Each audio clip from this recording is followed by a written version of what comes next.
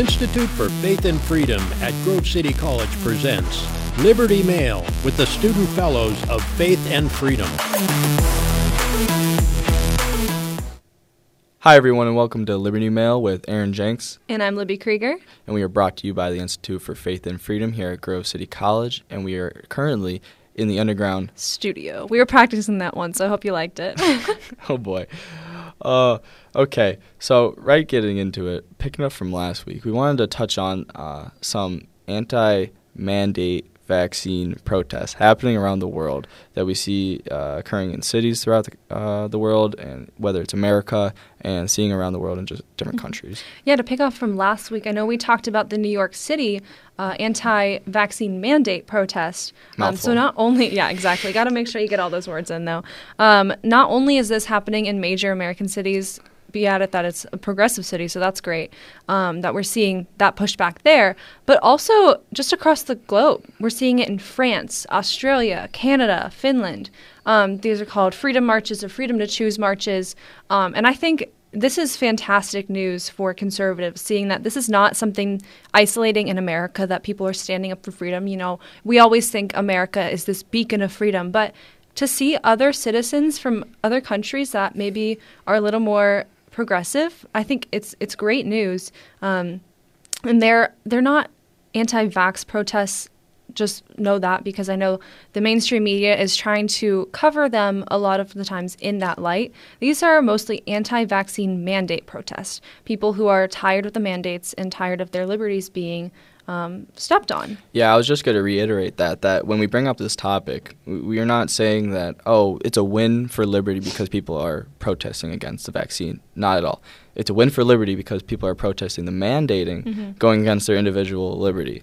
So that is the win in itself, that people are exercising this freedom that we love, the First Amendment. Exactly. Thousands across the globe. So it's a really good indication that people are tired of their governments telling them this is a choice of medical freedom. Decide what is best for you and your family based on the information that you have and your situation. But also something that I think we should note is that finding these stories was extremely hard. I saw something on Twitter about them, and so I went to find an actual source on the internet, and you had to dig to find most of these stories because, or if they are there was an altercation at one of the protests, and so they're covering it in the light of anti-vaxxer does this, anti-vaxxer does that, and trying to frame the story in a very negative light. Yeah, so back in either April or June, there was some news of the protests in France, and people were sitting outside of restaurants having their own meals because they needed a passport, the mandate passport, to get into restaurants, get into clubs, whatever it is. And so thousands of people are sitting in the street, no mask, enjoying their freedom, enjoying their life, just having a good old time. And so we love to see that across the world, and it's so refreshing to see it in the news when we do see it. But as you said, that was back in April, so we haven't seen it since then. And then just now, the other day, I saw the first one since then, and the main reason I saw it was because the police fired their weapons, and I wish I knew if it was whether actual bullets or if it was rubber bullets, but they fired their weapons, and you see a video of these people in Australia just sprinting away from the protesting. Yeah, I actually have that story right here. It was in Melbourne, or as the Aussies say it, Melbourne. There you go. And it was fired pepper balls and rubber pellets. Okay. So that, I believe, is what happened there. But even then, these are thousands of workers who are tired of the draconian lockdowns in Australia. And something should be noted that I believe in Sydney, there's only 10 deaths from COVID. This is not something that is an absolute epidemic that is killing thousands of Australians or thousands of people in Sydney. And this is why they see it as either tyranny, bureaucracy, whatever you want to call it, that is superficial and just going against their personal liberty and almost destroying it. They're like, okay, give me an argument that makes me want to be like, okay, my liberty should take a side seat to the public health. But almost, okay, 10? 1? I remember back in the spring it was like 1, and they went into their third government lockdown. Exactly. And that's not a good enough argument for people to put their personal liberties and just their lives, living as normal, trying to get back to normal for this virus. That is not a good enough reason for people, and that's why you're going to see across the globe people standing up and saying, no, we're done. Absolutely. And as conservatives, we need to stand by these people and promote their almost courageous acts, because they're getting, in some cases like Australia, physical harm towards them.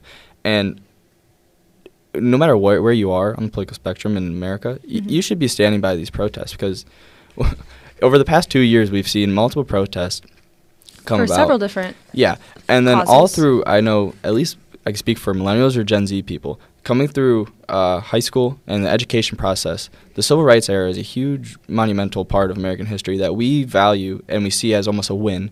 When we look at America's past sins, then we look at the civil rights movement, we go, wow, protesting and what they did, that is awesome. We stand by that value. Civil disobedience. Yes. So then when we see this happening across the world, and then almost you see some progressive or leftist media saying, no, this is bad. They're going against public health.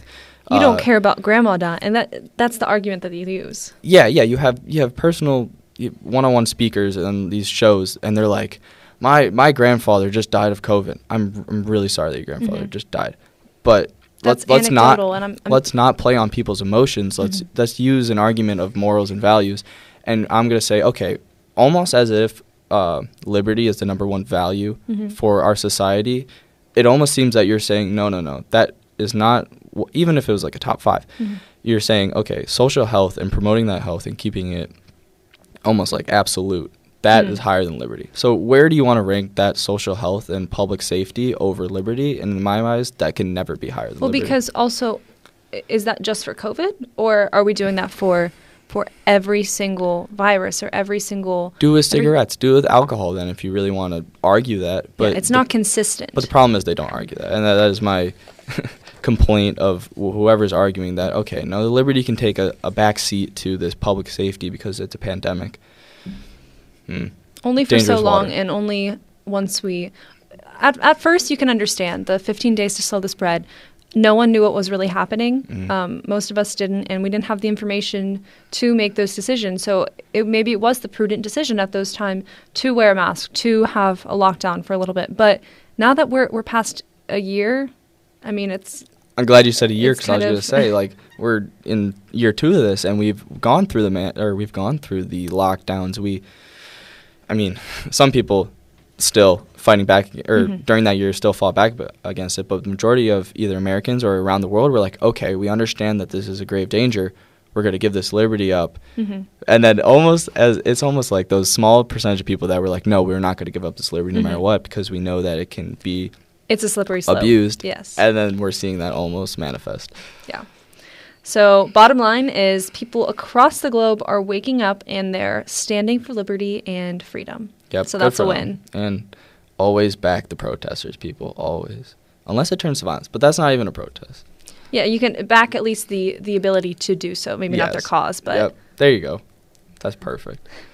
And then it almost seems that when we talk about it, that protesting or supporting that protest can be almost like a bridge between conservatives, liberals, or whatever you want to put on either side, and then that can be like, okay, this is common ground. We hold this value.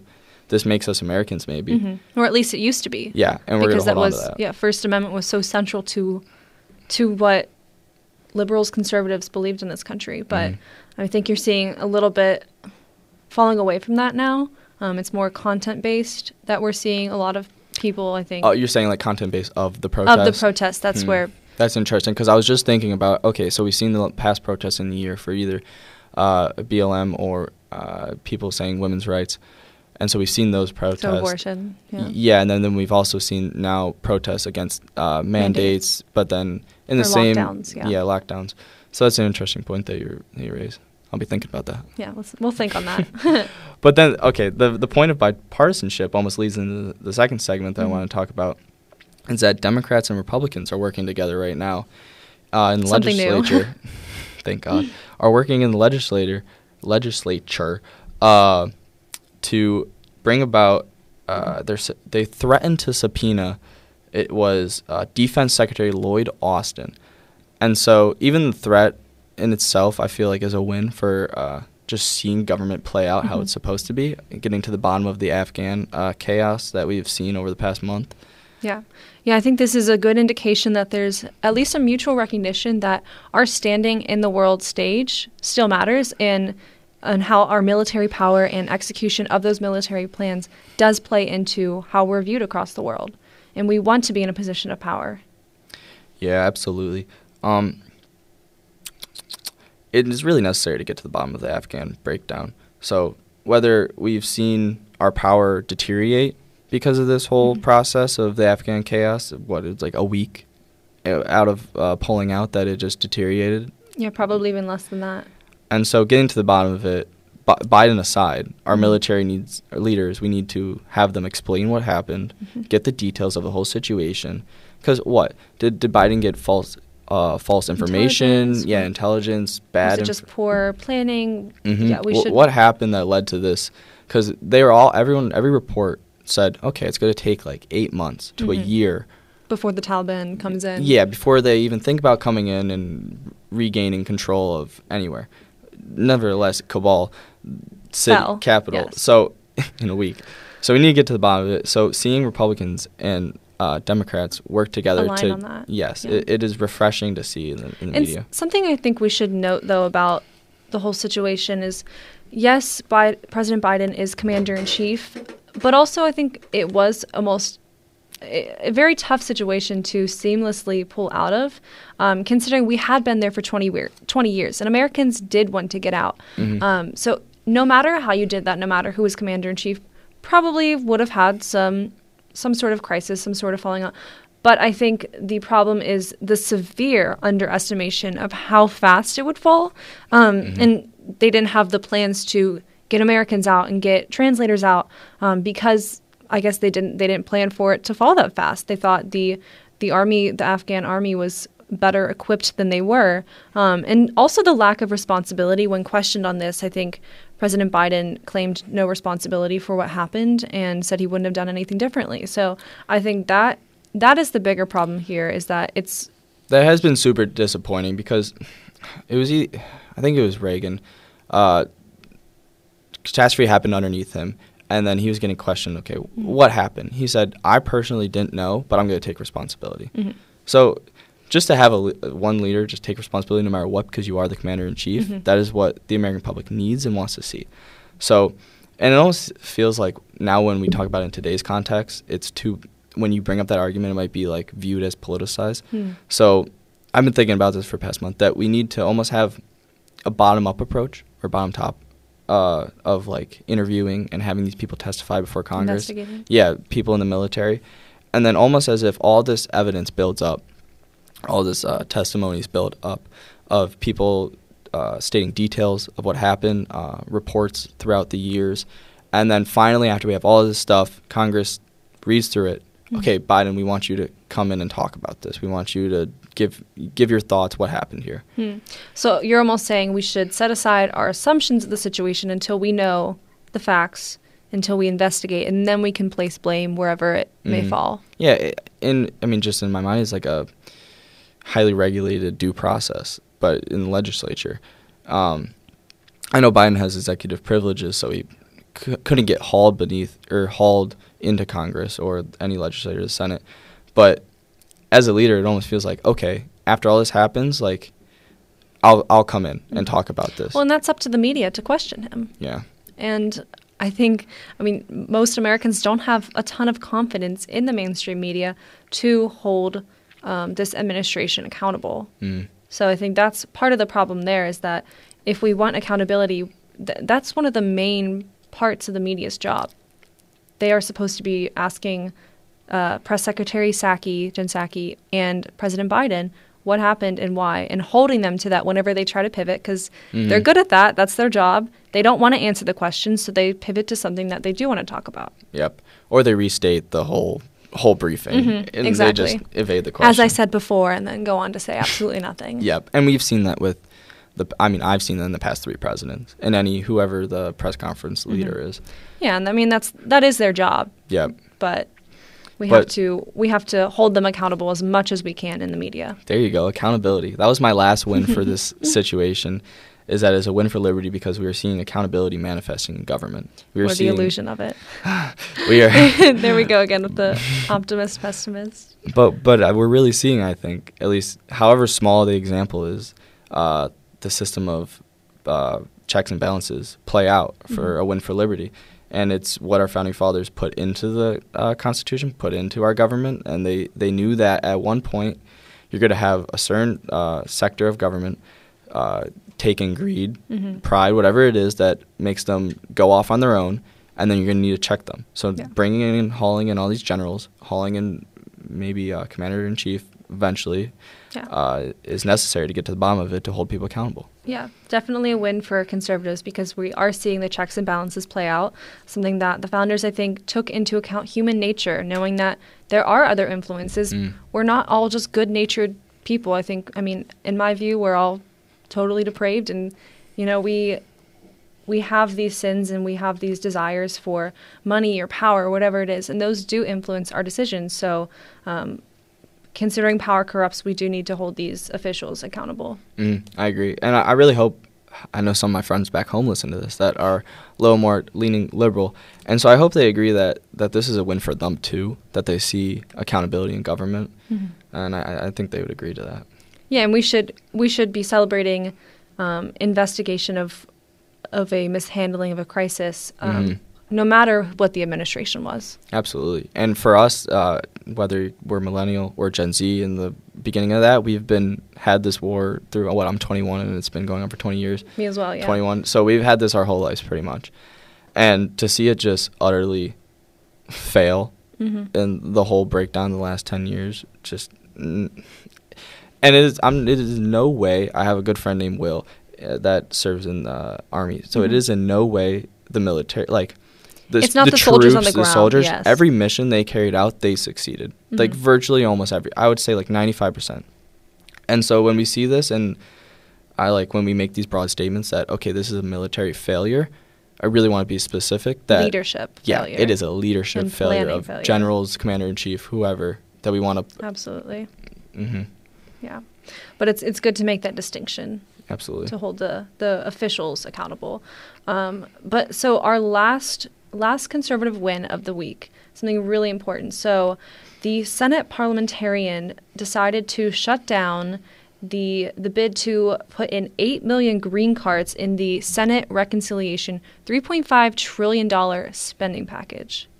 So they were trying to include this as part of the spending deal, but I don't know, Aaron, does 8 million green cards sound like spending policy or immigration policy? Yeah, not whatsoever. So let's just put this in some context. You called it a spending bill. CNN called it an economic bill, budget reconciliation. I think Fox called it an infrastructure package.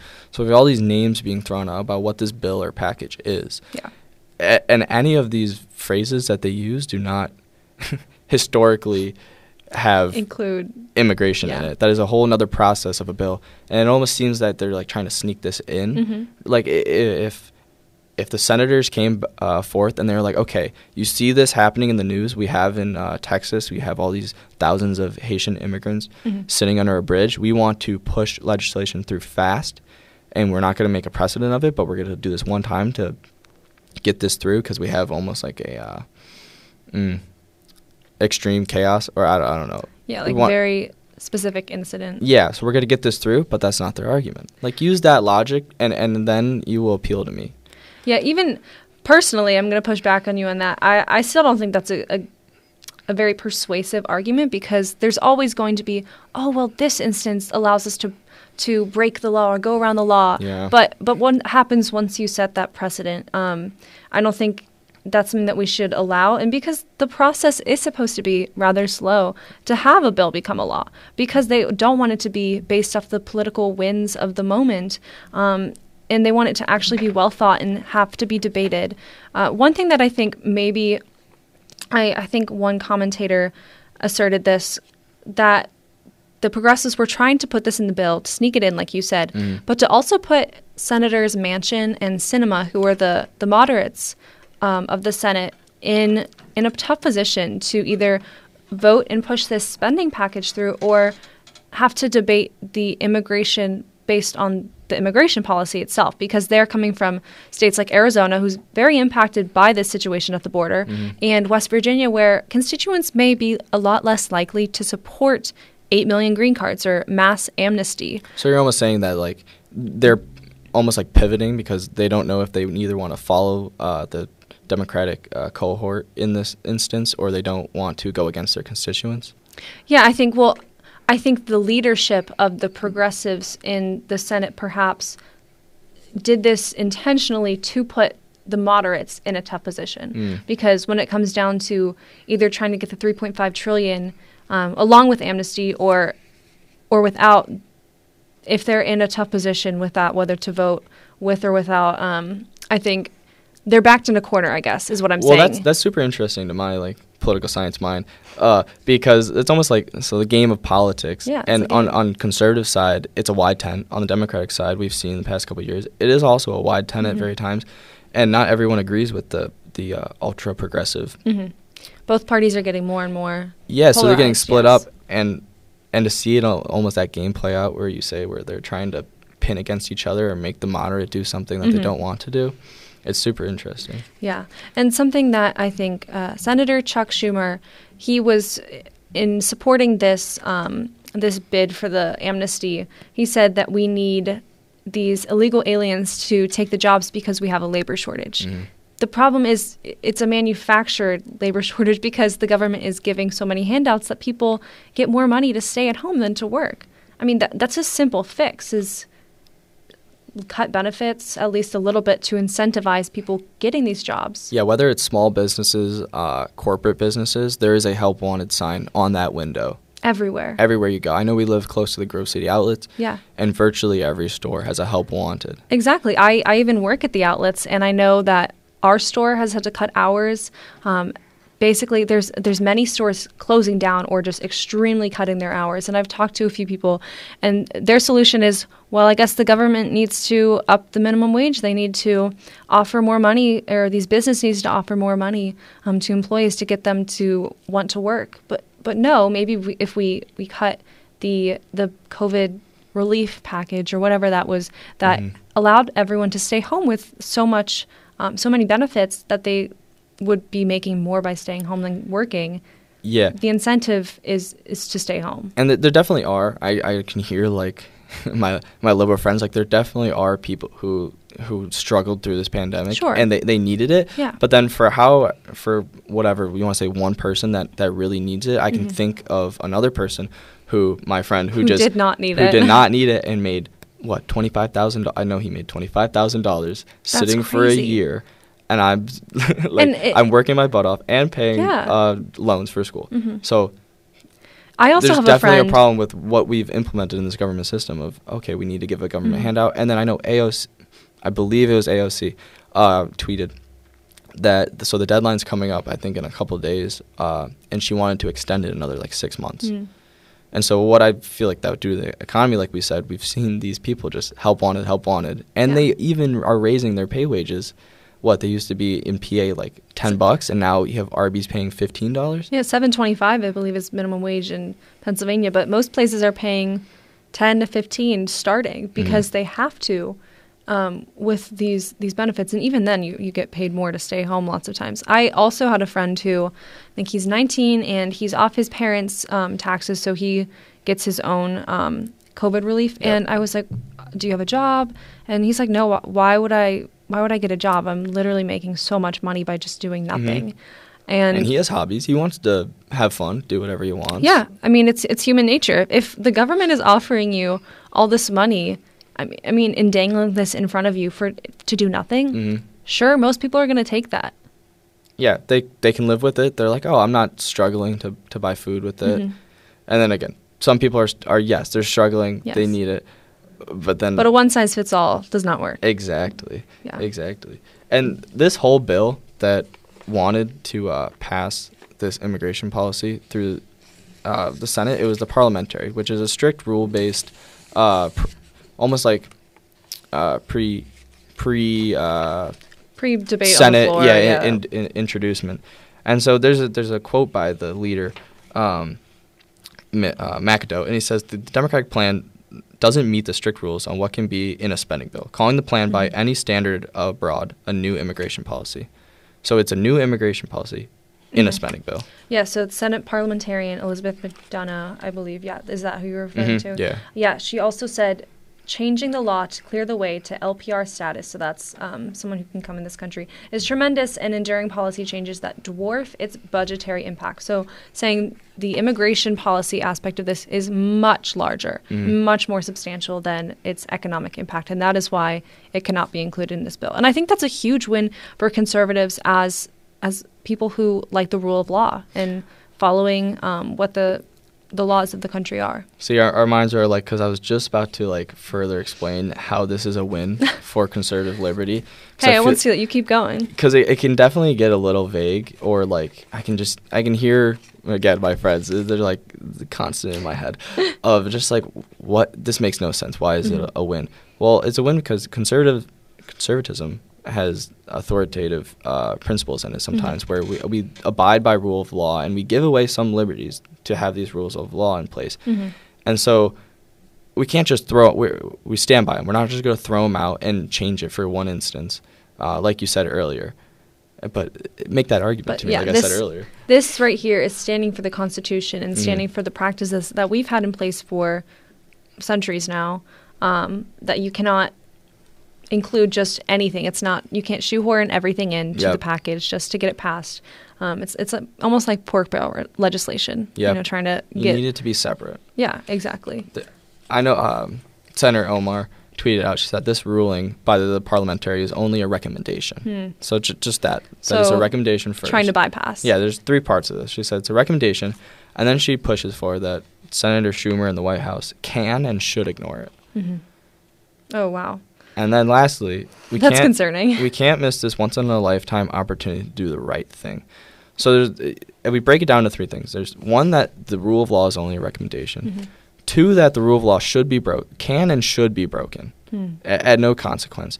And then 3, she's making her moral argument that this is the right cause, which a lot of the times, I mean, I can see in public debate that a conservative will be like, will tie it to Christianity and be like, okay, my faith and values, my moral concerns are why I believe this on this issue, and I believe it to be the right thing. And then I hear the left person say, pish posh, that doesn't matter. It's subjective. Your morals are subjective. We're not going to play that game because I believe that morals are subjective. They're not objective. So when she plays this game, it's highly hypocritical in my mind. Oh yeah, definitely. I didn't even make that connection until you pointed it out. But yeah, they're acting like their set of priorities are objectively American set of priorities, and should therefore just trump the rule of law and the institutional rules that we've had. And also, this is the Senate parliamentarian is not. I don't believe she's a conservative. I don't believe she's supposed to be, I believe, a bipartisan actor or nonpartisan actor in the situation. So it's not like this conservative came in and tackled bombed progressive priorities, anything like that. I think this is a really good thing to see for conservatives. Yeah, good win for them to at least seeing the rule of law upheld in the Senate and the legislature. Yeah, well, with that concludes our conservative wins of the week. Thank you all for tuning in. Make sure to share with your friends, leave us a review, and visit our website at faithandfreedom.com. We will see you here next week for another episode of Liberty Mail. Thank you. For more information on this podcast or other programs, please visit faithandfreedom.com.